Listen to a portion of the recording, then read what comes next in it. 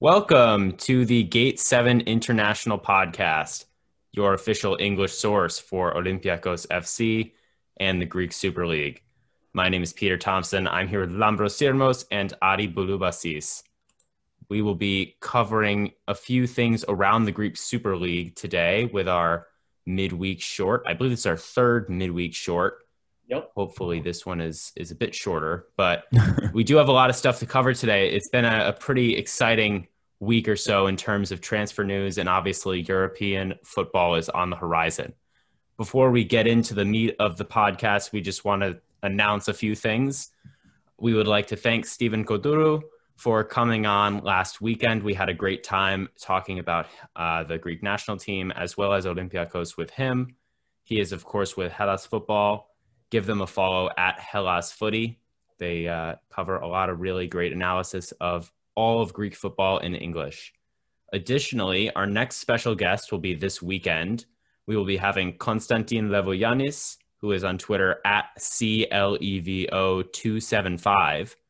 He will be talking about the Greek Cup final with us, assuming it happens. So far, we are good to go, but you never know what will happen. He is also with Olympiacos EU, who you can follow on Twitter at Olympiacos EU, and that's Olympiacos with a C. That one should be out on Sunday the 13th, which is the day after the Cup. We'll be recording it directly after the Cup final.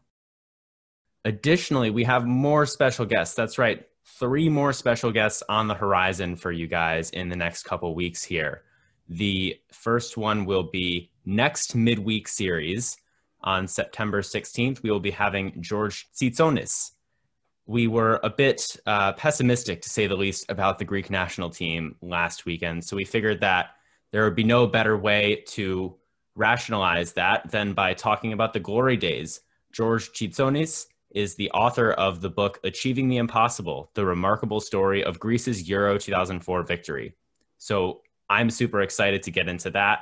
It's a really cool book, and I'm really excited to just ask him about some of the stuff in there, and as well as talking about the current landscape of Greek football.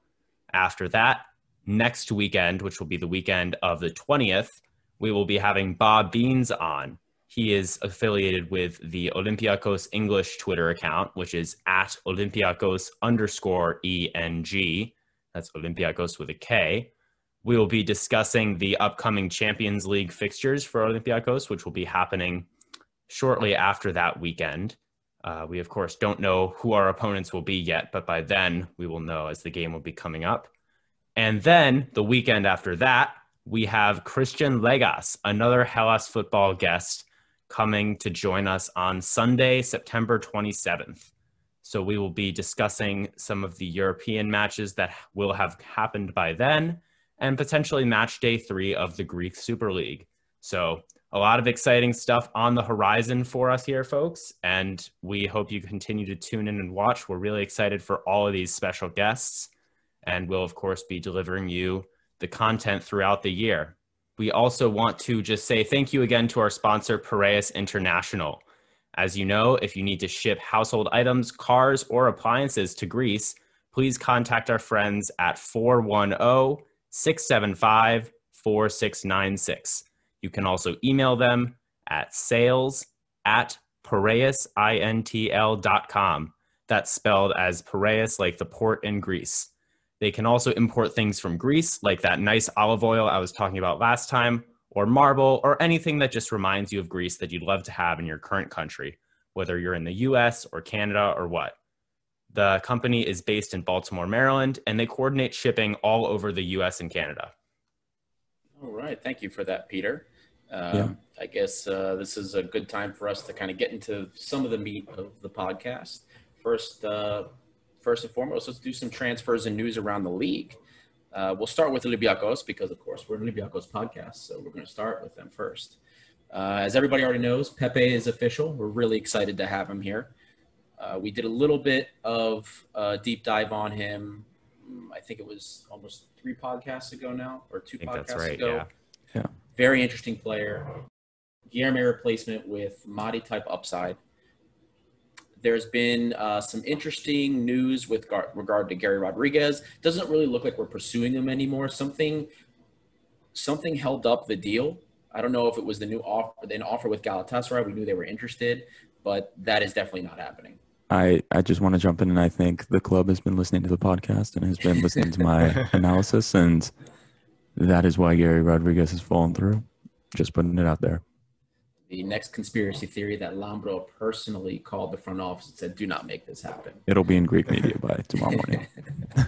Well, it looks like we're pursuing a different winger from the Israeli league. He plays for Beitar Jerusalem. Levi Garcia, Trinidad international, 22 years old. He's been pursued by Ike as well. They've been looking at him. Kasim Pasa and a couple of Italian teams have expressed some interest. He's more interesting to me than Gary Rodriguez, even though he's younger and inexperienced. He has a lower center of gravity, similar to Podence. Very nice touch. Competent dribbler. The only issue I saw in the limited film I watched was that he has the tendency to dribble into trouble. You know, a lot of young kids do that. They overvalue their dribbling ability. They think they can take everybody on. That's something that can be worked on. He also is a little clumsy. Sometimes he can just lose the ball or forget that it's at his feet. Again, that's all stuff that can be addressed. He's young. And his crossing is also something that needs improvement, but there's a lot of upside to this player. Additionally, there's about a lot of news, especially today, with regard to Semedo. Benfica are relentless. They want him really bad. It started with last week, $5 million we were hearing from them. Then it went to $6.5 million plus a player, plus two players. That was some of the rumors. Then it went to $7.5 million. The latest report that we've heard, latest rumors, $8 million plus a sell-on fee plus two players. That's interesting. You know, I have to say, I love Semedo. I'm a huge fan of his. When he came into the team last year, I was so excited to have him there at the back, but geez, $8 million sell-on clause and two players. Obviously, we don't know who those two players are. We, of course, talked about Tarabt in the last episode. Maybe he's one of them.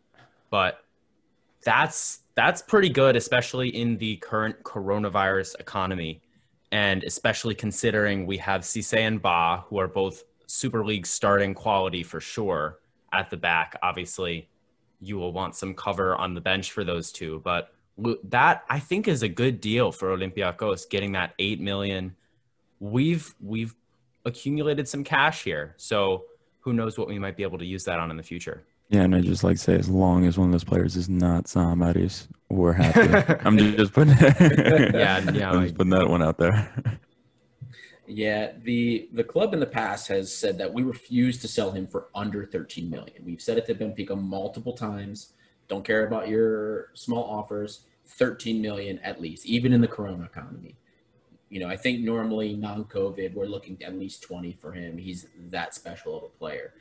But again, $8 million plus sell-on plus two players, especially depending who they are, like that young winger Jota maybe.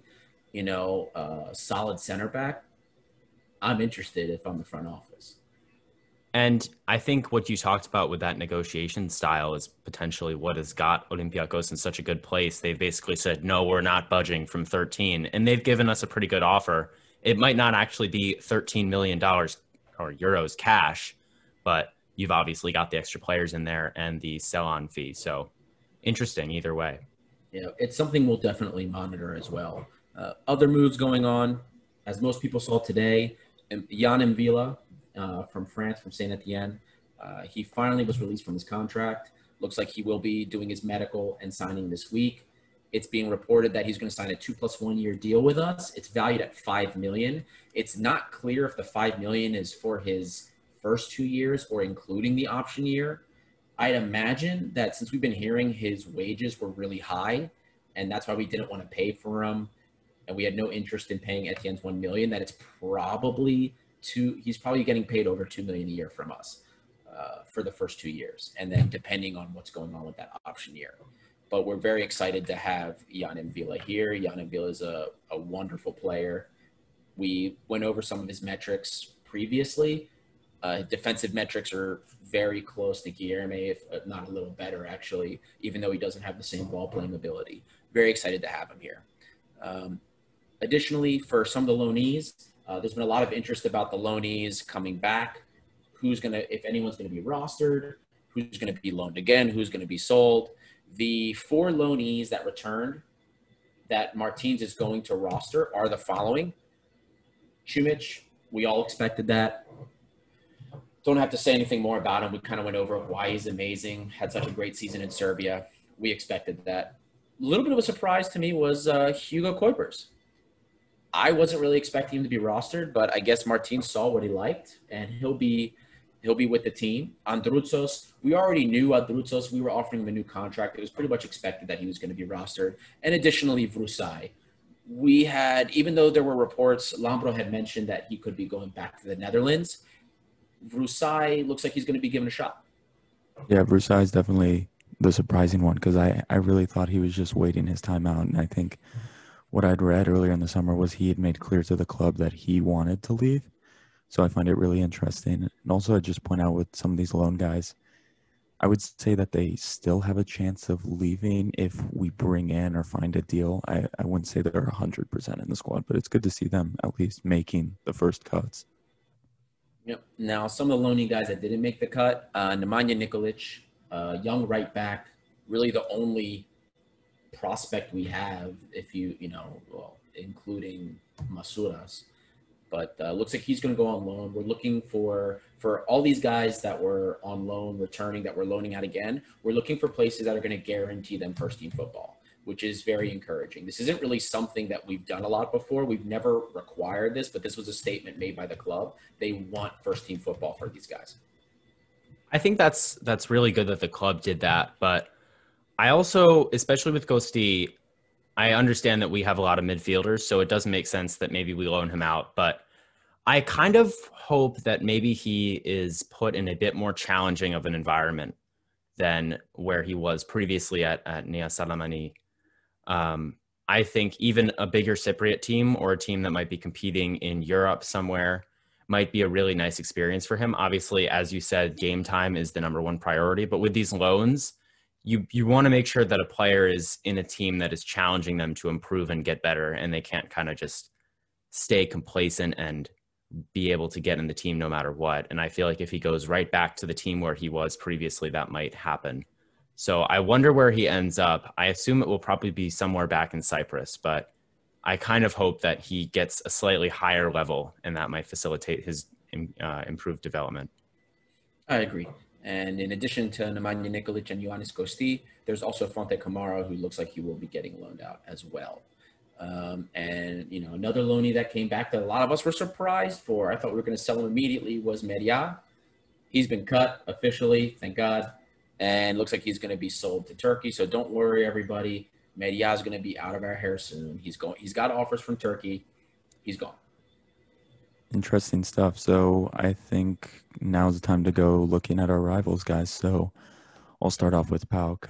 Recently, the news broke right after the international break that Greek international winger we rate quite highly, Limnios, was sold to FC Cologne for around 3.3 million euros with, I believe, a 15 to 20% sell-on percentage.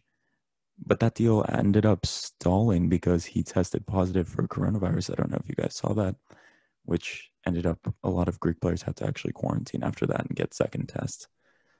So with Limnios looking out the door, PAOK have actually signed a young Serbian winger by the name of Andrija Zivkovic, I want to say, from Benfica. He was a winger who's been highly rated.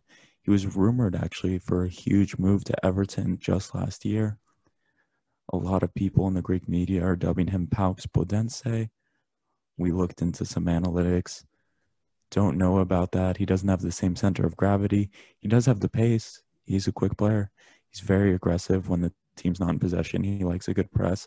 He has featured for Serbia in the past. He's an interesting player.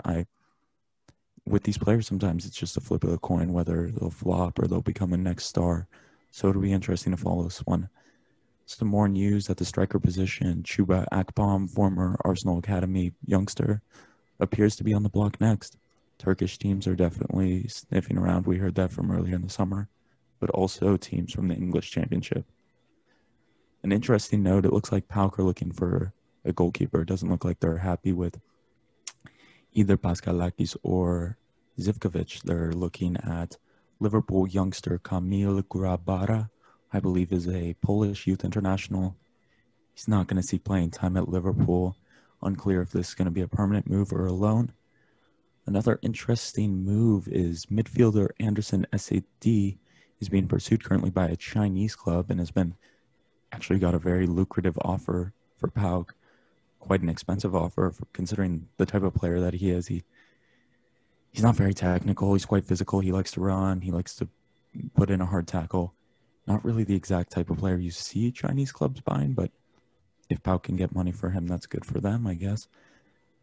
Furthermore, a name that we were actually linked to quite a while ago, maybe 2 summers ago, Piero Sotiru from FC Astana, I think the club's in Kazakhstan. Looks like PAOK are looking to bring him in. That striker position looks like a revolving door at the moment. It's unclear. As we just mentioned, Akpom may be leaving, Sviderski may be leaving. This guy from FC Astana, we were linked with him. He looked a decent player every time I've seen him play. Could come in and help. Furthermore, they have a lot of contracts to sever and budget adjustments to make. It looks like they may be in some debt. It'll be interesting to see what they do. Yeah, today there were some very interesting debt figures thrown around. We knew from a previous podcast I had mentioned that their debts exceeded the 30 million allowance from UEFA. Now, because of COVID, everybody has a 1-year extension. You have 1 year to get your house in order because of the COVID issues. Now we're kind of finding out that their debts are a little higher. You know, it's natural. A lot of clubs have had increase in debts because there's no stadium revenue coming in. The revenue you're surviving off of is European revenue and whatever existing TV contracts you have. That's it. And player sales. So they have a pretty inflated wage budget for Greece. So it's understandable that they are probably, you know, a little bit higher in the debt in terms of their debt limit. So it's not too surprising to me. Yeah, we were discussing this earlier. They had a real, I guess what you could call it, a Michael Essien situation of Panathinaikos with the Swiss midfielder Pontus Verneblum. Came in on huge money from CSKA Moscow, I want to say 2 years ago. Barely played, tore his ACL, left the club. Massive wages they had to pay that guy. That's not good for a club, especially a club that doesn't play that much in Europe. Yeah, and on social media today, especially PAOK social media, there were a lot of angry fans. They see Olympiacos making moves, and they're upset that PAOK isn't doing the same. I just want to tell everybody, this is all Greek fans, not just PAOK fans. Every Greek club, even Olympiacos, isn't spending money. Yeah. We haven't spent €1 million yet on incoming players. Everything we've done has been free. Jan Villa, free. Rafinha, free. Olebas, free. We only spent $400K on Christensen from Larissa. And additionally, Olympiacos have made, I think, the 2 biggest sales in the last calendar year in the Greek Super League, with Tsimikas headed to Liverpool and Podence already at Wolves. So that money's coming in. And obviously that's a huge help. And Guilherme has gone and Semedo may be leaving soon. Obviously PAOK have made some sales as well, but just speaking from purely how much money is coming in, Olympiacos have had that money coming in from sales as well, which obviously also helps. And they're still not going out and splashing cash on anyone, which really shows you it is a dire situation for just about everyone right now. Yeah, and I'd also say we have signed Pepe officially at this point. I think that was $3.5 million, but also that is a lot below what we got for Guilherme. So we're not spending more than we're selling. I'll say this clearly. We never spend more than we bring in, to be honest, these last few years. And when you read Olympiacos sites and newspapers, people really don't like that, but that's how it is. That's how it is these days in modern football. And getting Pepe for less money than we got back for Guilherme is great business, by the way.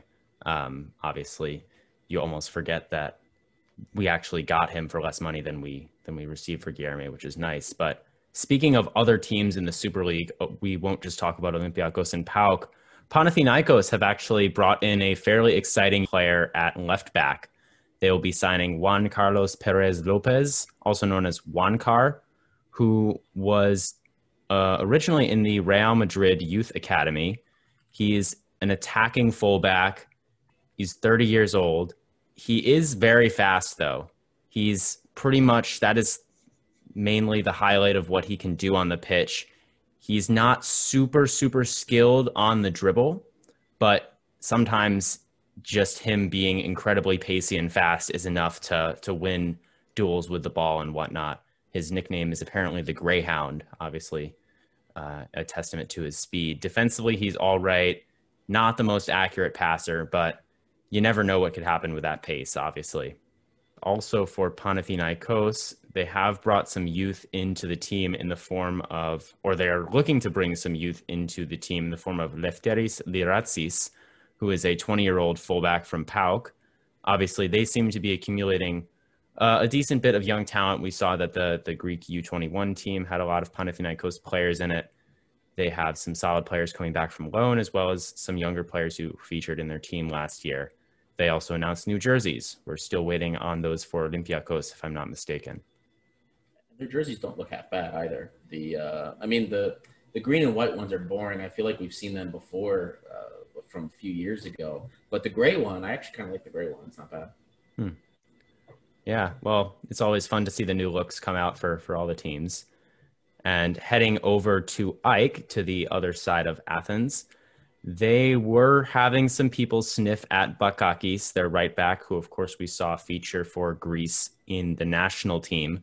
Leganes, who currently own Giovas and have just been relegated from La Liga through a 500,000 euro offer at Ike. Ike said no. I think, yeah, that's probably a good idea. I think he's a solid player and maybe worth more than that, even though he's not super young. They did sign Vedar Radonia from Dinamo Zagreb in Croatia. He's a 19-year-old right back. I believe that was a free transfer because he'd been released. And Fenerbahce in Turkey have been sniffing around for their attacker, Livea. There's a fairly large offer. I don't know the numbers on that exactly, but obviously someone thought he was the best player in the Super League last year. So I suppose people will be throwing big money at him. Yeah, the Nevea fan vote, very famously, him and Yannis Fefati, these were considered the best players in the Super League last season. But just to jump on that, I read figures that his contract offer from Fenerbahce was around 2 million euros. And I don't want to jump into this, but it seems like this is a tactic being used by us, other teams, throwing players, negotiating with the players, throwing them a large salary and basically telling them it's Corona times, push your way out of the club you're at. And it looks like that's a situation that could be developing with, I would say, Ike's best player. Yeah, interesting situation with them, especially, we've said it a million times, but with the Keepedo coming up, if that's another player that by Saturday may be sort of in limbo and not feeling up to playing for Ike, that's just one more player that they're going to have to replace, obviously throwing another wrench in things. So should be interesting for sure. I still think that on both sides, the teams are going to be pretty fractured. But anyway, moving back to Thessaloniki with Aris, they have signed another goalkeeper, Zachary Boucher from Auxerre.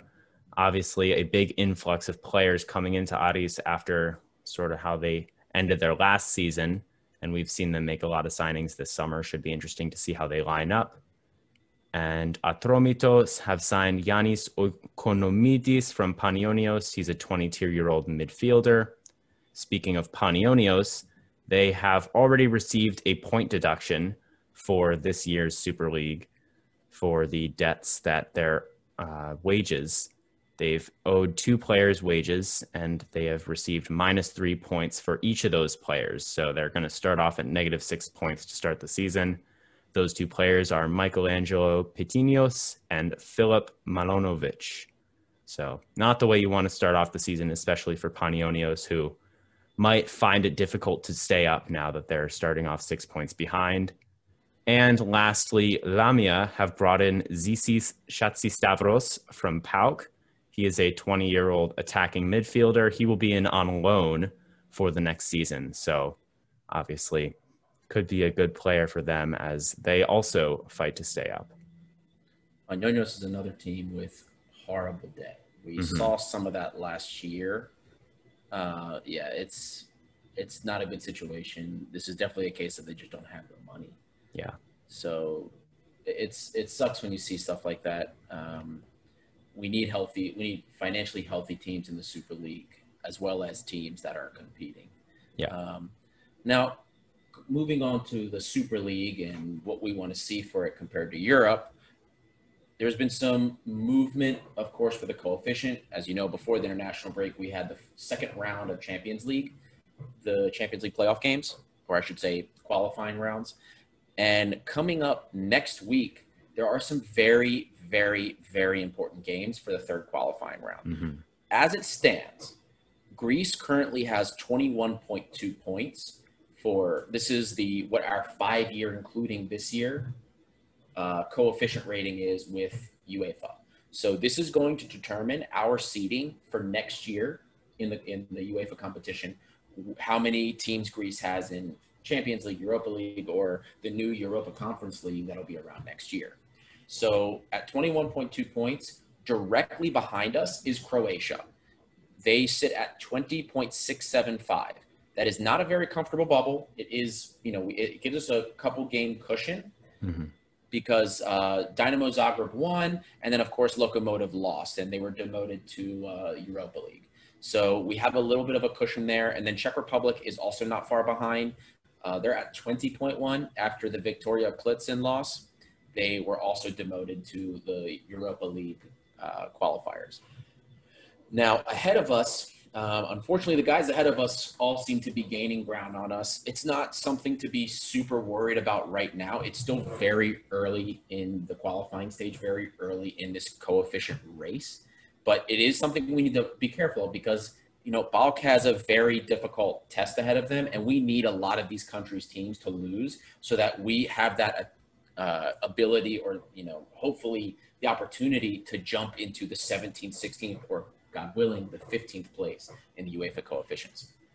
And we've talked about in the past why obviously PAOK winning is important. And despite being Olympiacos fans, we are going to be rooting for PAOK against Benfica, but it is really terrible luck for them. And with the sales that they've made, it almost suggests that they sort of understand how much of an underdog they are in this situation. And I'm hoping for the best. I really am, but it doesn't really look good for PAOK with Limios out. Obviously, he's actually not a starter for their team, but it seems like the fact that they're looking to sell him right before this game, it seems like they aren't super confident about their chances against Benfica. Yeah, and this is a reloaded Benfica side. This is a big Benfica team. They brought in Everton.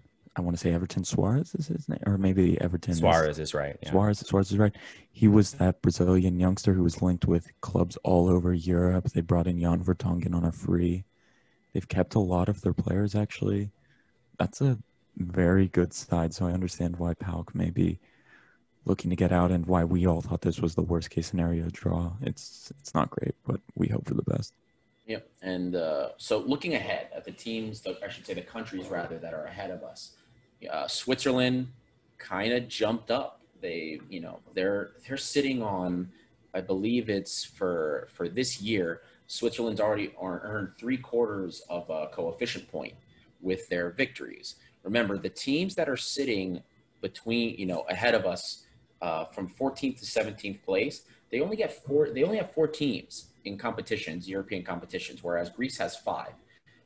So they have less teams. However, for each win, each win is weighted more towards their coefficient.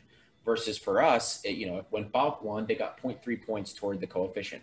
As I mentioned, the way the point totals are for the wins, you get 1.5 points for a win, but then what UEFA does is they take your total points and divide it by the number of teams that are in the competition or that entered the competition from the beginning, and that's how many points go towards the country's coefficient, which is why we only get 0.3 points for every Greek team that wins, and Switzerland, Serbia, Denmark, and Cyprus each get 0.375. That's pretty huge. So that explains kind of why they're jumping a little bit ahead. Of course, Switzerland, they're sitting at 21.85. Again, it's not out of reach. However, we do need Young Boys and Servette to lose more than they win. So can I jump in real quick? Servette is actually my local team here in Geneva. My neighborhood is literally that I live in is called Servette, and their banners are all around. But I perceive them to be an extremely small team. They don't have much support. most people here support French teams, not going to lie. So I don't know. Maybe I got to go over there with a flair, put some intimidation down on their players, do our Greek coefficient proud. Anyway, just a side note. That's actually hilarious coincidence. Anyway, again, ahead of us, Serbia, there's some important games coming up with Serbian teams. They're at 22.75. Again, not out of reach. It's pretty close, but we need to be winning more than losing, and we need them to lose a lot. Denmark, 24.5. It'll be difficult to catch them, especially if they have any kind of success, because the last few years we're struggling to get more than 5 coefficient points. So it's going to be tough to catch up to them, especially if they're remarkably successful. And Cyprus, I don't have to air really my frustrations, but all the Cypriot teams are winning. They're winning in these qualifiers. I don't know how they do it, but Cypriot teams seem to perform pretty well in Champions League. So that's kind of the landscape. That's kind of what we're looking at so far, how the coefficients look and how Greece is positioned compared to them. So there's a lot of matchups, like I mentioned already, coming up for next week. You can either tune into them, root against whoever we need to lose, or just bear it in mind so you know what to look for to see what we need to happen to help Greece get propelled there. Now, I wish I didn't do all the research into these fixtures, see where these countries were coming from. This took a lot of time, and there was a really, really good list, way better than the Excel sheet that I made on Reddit from user Misartic. I believe he's an Ike fan. He's in the subreddit Greek Footy. So if you go to r/r/Greek Footy on Reddit, you can find this. Again, user Mesartic, I think he's one of the moderators for there, has a really nice layout of what happened, the results from the previous leg that mattered to us, and upcoming. I had a terrible Excel spreadsheet, and hopefully, I hope Mesartic, if he listens to this, he continues to do it, because I'm not, it was a lot of work to do that, and if he's going to do it, it's going to save me a lot of time. Anyway, I'll do a quick rundown of the important matches for us to monitor. And it seems like Reddit just has everything as well. I don't even know why you started doing that yourself, Adi. I'm not surprised it was on there. I mean, just got to go to the depths and you find pretty much anything you want. Yeah, there's just as many enthusiastic Greek soccer fans on Reddit as were on other boards. So I probably should have checked there first. But again, Mesartic, he has a really nice list. Go check it out. It's called the Greek Coefficient Report, I think, or just Coefficient Report number 2. He's done one before this. So, now that I know, hopefully he keeps up with it.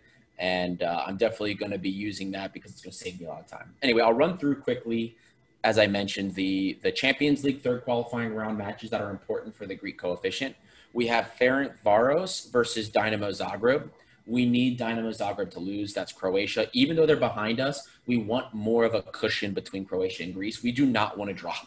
I mean, it doesn't really matter if we drop from 18, 19 to 20 because it doesn't change what teams we get and where they're positioned. But we don't want to go further. We don't want to make life more difficult. We need to get to that 15th spot. So next is, the matchup that determines who we play. Ammonia versus Red Star. This is kind of win-win in terms of which country loses because it helps us either way. However, and again, I don't like saying this because Red Star, our club has a very important relationship with Red Star. So I don't like saying I want Red Star to lose, but for the sake of the coefficient, Serbia is directly in front of us. Easier to catch, easier for us to hurdle. It would probably be easier for us if Serbia could lose, but then we play against a Cypriot team and then hopefully beat a Cypriot team after that. So personally, I think it's better for Red Star to lose. That way we immediately get that little jump onto Serbia. Next, we have Midtjylland and Young Boys. Midtjylland is, I hope I'm saying that right. Midtjylland. I think it said Midtjylland. Midtjylland. I'm gonna get butchered if that's wrong, but that is a Danish team. Denmark. They're a little bit further ahead of us. We would much prefer Young Boys, the Swiss team in that matchup, to lose because again, it'd be nice for us to kind of leapfrog the guys that are closer. And then of course, as you guys know, Pog Benfica, that's huge. And we'll kind of address that matchup and kind of do some pre-match analysis for that later. But, we need PAOK to win that. Not likely, but we need them to do that. In the Europa League second qualification, we have a lot of games that are of interest. I was just going to say, I just looked it up, and I think it's pronounced Midtjylland. Midtjylland. I apologize, any Danish listeners, if I butchered it. I'm really sorry about that. Now, for the Europa League second qualifiers, we have Kaiser versus Apoel. Need Apoel to lose that one. Again, no offense to our Cypriot fans, just need to catch up in coefficient. Then we have, looks like a postponed game. The result of the postponed Maccabi Haifa and Zvezda. They are playing against Aarhus in Denmark. So whoever wins that, whoever goes up against Aarhus, we need them to win again to help kind of throw down that Danish coefficient. Yeah, and I just want to make a quick comment. I see so many English fans who joke about Europa League. They're like, you're going to be playing Wi-Fi passwords on Thursdays. These team names are not helping that cause. My goodness, these are tough to say, some of them anyway. To be fair, comment there. People who don't speak Greek probably have a tough time saying Panathinaikos correctly as well. That is true. That is very true. But anyway, these names are just okay. Yeah. Next, we have Göteborg and Copenhagen. Copenhagen, as we know, Zeka plays there. They've traditionally been a contender in Europe. I'm not expecting them to lose this. It would be nice if they did. Next is Baka Topala. It's a Serbian team versus FCSB. We need the Serbian teams to lose so we can catch up to them in the coefficient. Hugely important game for us. Ofi versus Apollon Limassol. Greek team that we need to win regardless. Plus, it's against a Cypriot team. So we can, it's zero sum here. What we win, they lose. So we need them, Ofi, to beat a Cypriot team especially.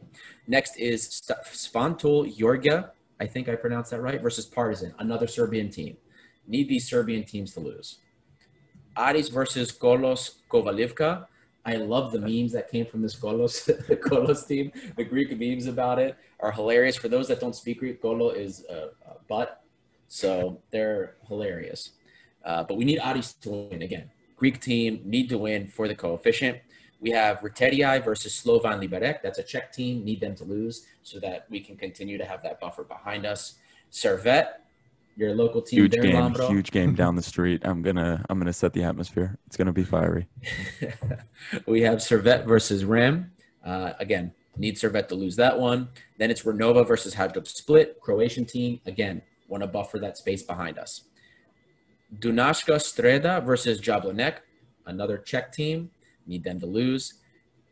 Osijek, a Croatian team versus Basel, Swiss team. Personally, I would much rather Basel lose that because they're ahead of us and we already have that buffer with Croatia behind us. Either way, it does kind of benefit us. So you have the landscape here. You have the important games that are coming up if you wanted to follow along. This is something we'll continue to address in further midweek series. If you want to read this yourself because you're not going to remember all these team names, again, go to the subreddit r/Greek footy and check out the post from Miss Artic. He's an Ike supporter. Very, very nice post about it. Easy to follow along, easy to see where the coefficients are and kind of where we seem to be in the race. Lambros, Servette are playing a French team. Who do you think will have more fans in Geneva? Oh, the French team by far, even if it's like the smallest. I don't know. I think Reims is a smaller French team. No offense. They're in Europe. They can't be that small. But no, yeah. Anyway, let's get into PAOK Benfica. Yeah. Too much Servette talk. Sorry if we have any Servette fans watching. We've kind of roasted them a little bit. Just to kind of begin kind of our pregame analysis here. So when we looked into the friendlies that Benfica's been playing with, I mean, first of all, they brought in a couple of players. You guys mentioned already some of the new purchases. Nunez, very interesting player. Not sure if he's going to start for them right away because he's a new purchase. They didn't use him in the friendlies. I think he actually came on as a sub in one of them. So I'm not sure if he'll be starting. But they did bring in this Pedrinho guy that has been in both friendlies. Very interesting player. He played for Corinthians. I mean, he plays all over the place. Very much kind of Swiss Army knife type of player. Lagging striker, which is what he's going to play for Benfica in this 4-4-2. He can play AM, he can play right wing, he played a couple times on left wing. He's very interesting. The funny thing about him is he doesn't really seem like the type of player that's going to unlock team. He doesn't seem like he passes a lot. He seems like he dribbles a lot. Can spread a defense apart, makes a lot of great runs, covers a lot of ground. Going to be interesting see how he fits in. He didn't do much in the 2 friendlies, probably because he's settling in with his new team. But it's going to be interesting to see how he fits in with them and how Pauk can hold up against them. The danger man, or I should say one of the danger men in this team, is going to be this guy Vinicius. No, it's not the Vinicius Jr. from Real Madrid. This is a different Vinicius. It's Benfica's Vinicius. He's had 4 goals in his last 5 games. Very tough player, very physical striker, very accurate shot, and he's their go-to finisher. That Pauk defense was pretty suspect that we saw, when they were playing against Besiktas. So they will need to be in their top performance, their top shape, because they're not going to get away with some shoddy defending. Those Besiktas players were not finishing. They weren't taking chances very well. This guy will.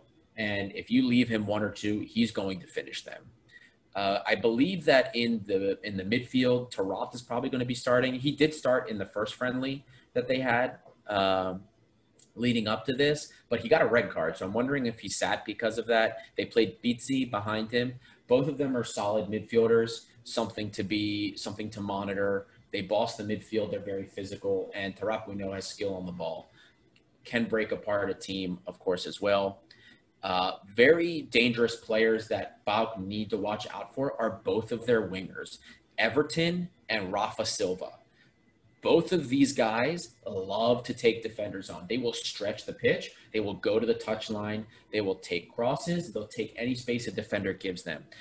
Everton has some skill, will take players on, but he can be muscled off. He can be dispossessed. He's not very physical. So, I mean, Pauk defenders know, Pauk players in general are physical. I think they can use this to their advantage, but they will need to be much more careful on the other side of the pitch with Rafa Silva, because he is also pretty physical and he's super successful taking players on. In these friendlies, I mean, he was going by defenders like crazy. Can create opportunities. He's very active in the box. He actually touches the ball the most in the penalty area of the entire Benfica team, including their forwards. So this guy is going to get into those danger areas. And this is a guy that they especially need to watch out for besides Vinicius. Yeah, this team seems pretty good, I have to say. And they just have incredible players, a lot of times experienced players. Obviously, Everton has been over in Brazil, but he's been linked with moves to Europe for a long time. And we didn't even mention Vlaco Dimos in goal. Obviously, a Greek player who's rested up from not being selected to the national team. We didn't mention Jan Vertonghen, who Premier League fans will be familiar with from Tottenham. He arrived on a free transfer.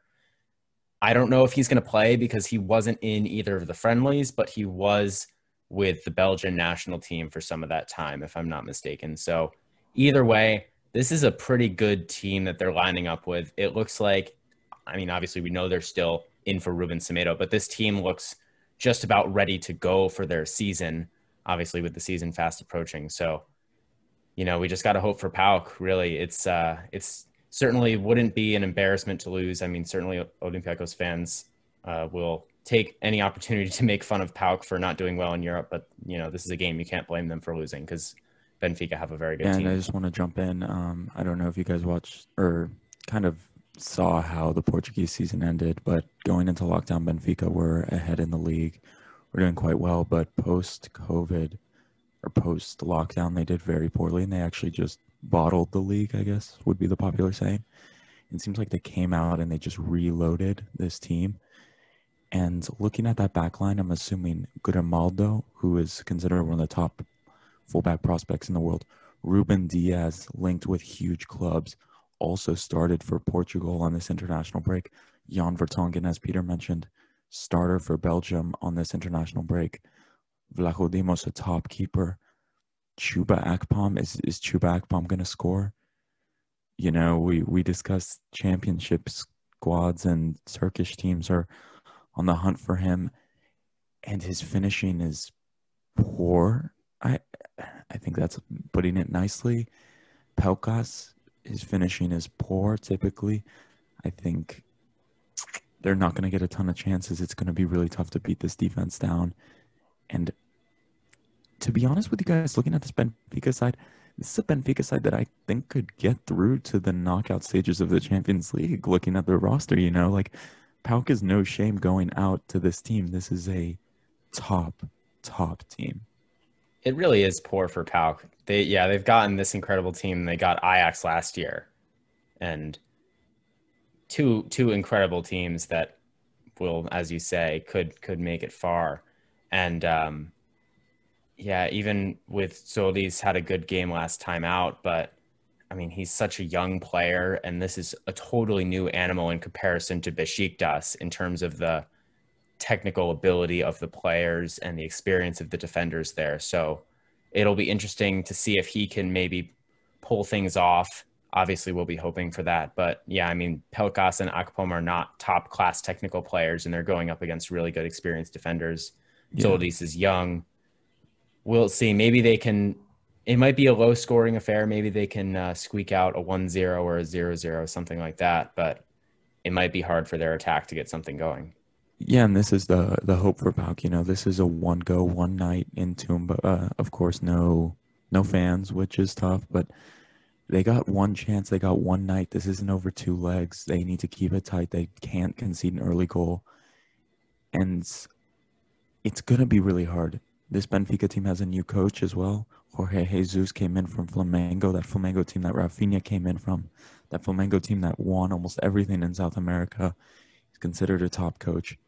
Again, the chances of PAOK winning this game are very slim, but if they were going to do it, they were going to do it in this format. We saw upsets all throughout the Champions League knockout stages. Lyon went so deep in the Champions League knockout stages because of this one game, park the bus, hit a team on the counter, and just steal it. That's got to be the goal here. The talent isn't on PAOK's side, and it's going to be difficult. Well, PAOK, that was when they were dangerous against Besiktas, was on the counter. Besiktas technically still dominated possession against them. They dominated the game, but PAOK was very deadly on the counter. Very much thanks to Solis, very much thanks to Pelkas in some ways. They're going to rely on the counter. Pelkas has to step up. Solis needs to have another amazing game, and most importantly, Chuba Akpom has to make those. He has to make those shots. He has to score. He can't miss any penalties if they get one in this. Yeah. It's going to be a tough game.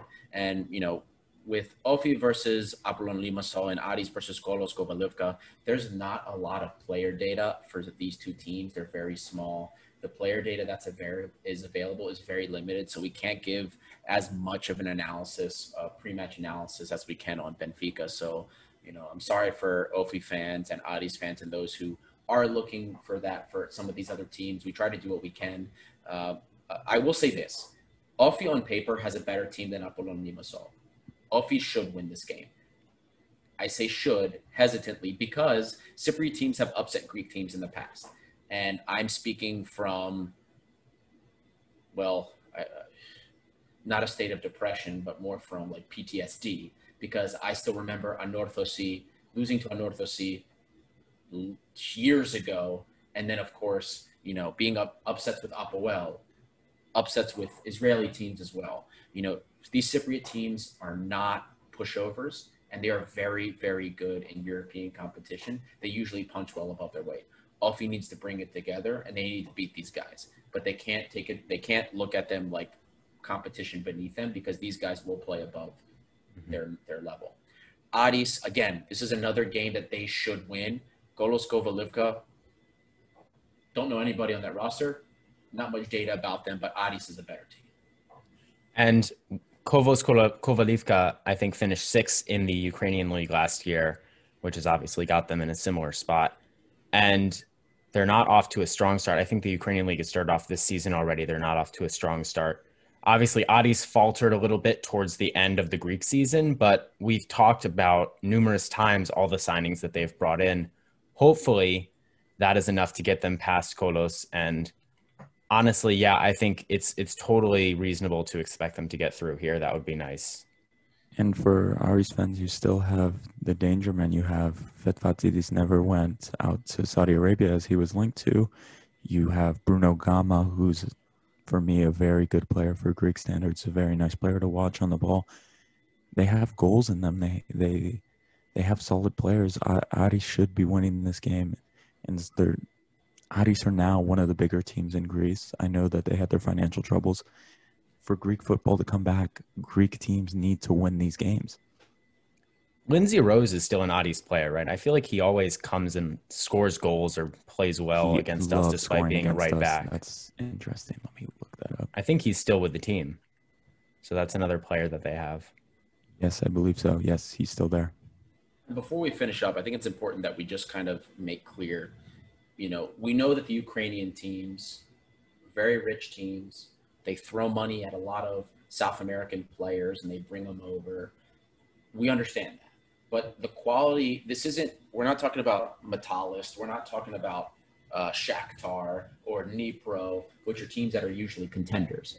This Kolos Kovalivka team they're not too special. They don't get a lot of these South American players either. These are primarily Ukrainian players that are on this team. And they're in terms of the games that they played a couple of friendlies.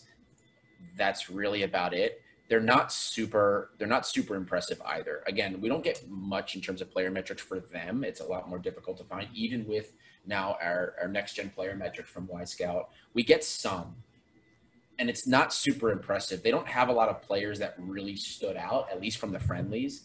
Again, they're friendlies, but nobody that really stood out to me that I thought, Addis is going to have a really tough time here. I think Addis can play with them.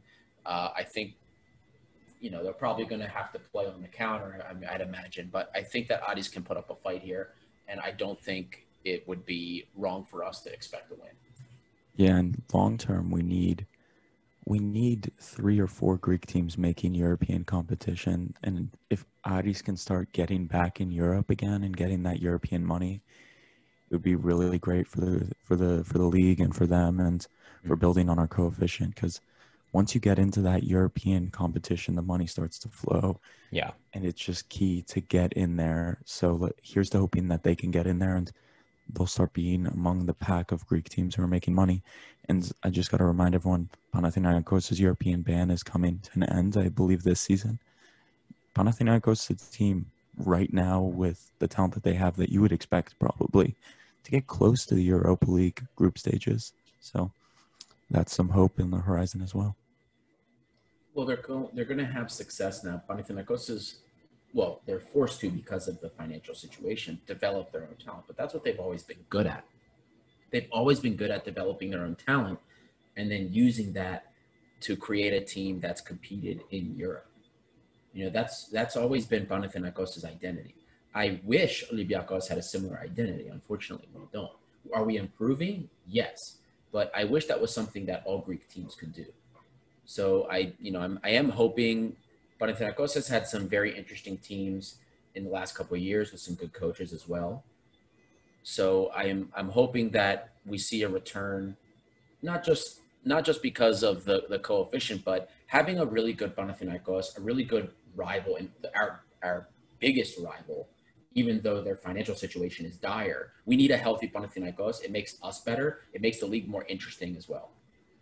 Yeah, it's so much more fun. And we've talked about this off camera many, many times when Panathinaikos are really right up there with us. Obviously, we want to beat them every time because they're our biggest rivals. But when those games are really hotly contested because Olympiacos and Panathinaikos are both like the two giants of Greece, that makes those games all the more exciting, especially once we get fans back in the stands and it's just a madness. But this year, obviously, we're more expected to win those games, and it's just a little less exciting in terms of the rivalry when we play them. So I'm certainly all for them getting back into European football and getting right back up to the top of Greek football with us, as long as we're still better than them in the long term. And if you want to see how fiery it is and how much people care, throw on a EuroLeague game and watch when Panathinaikos come to Sef and watch when Olympiacos goes to Oaxaca.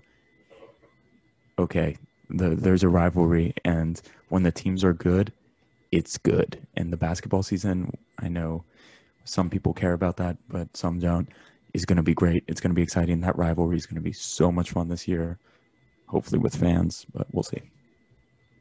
Yeah, well, I'm a big basketball guy myself, rooting for Olympiacos Kostas Sloukas back in the team.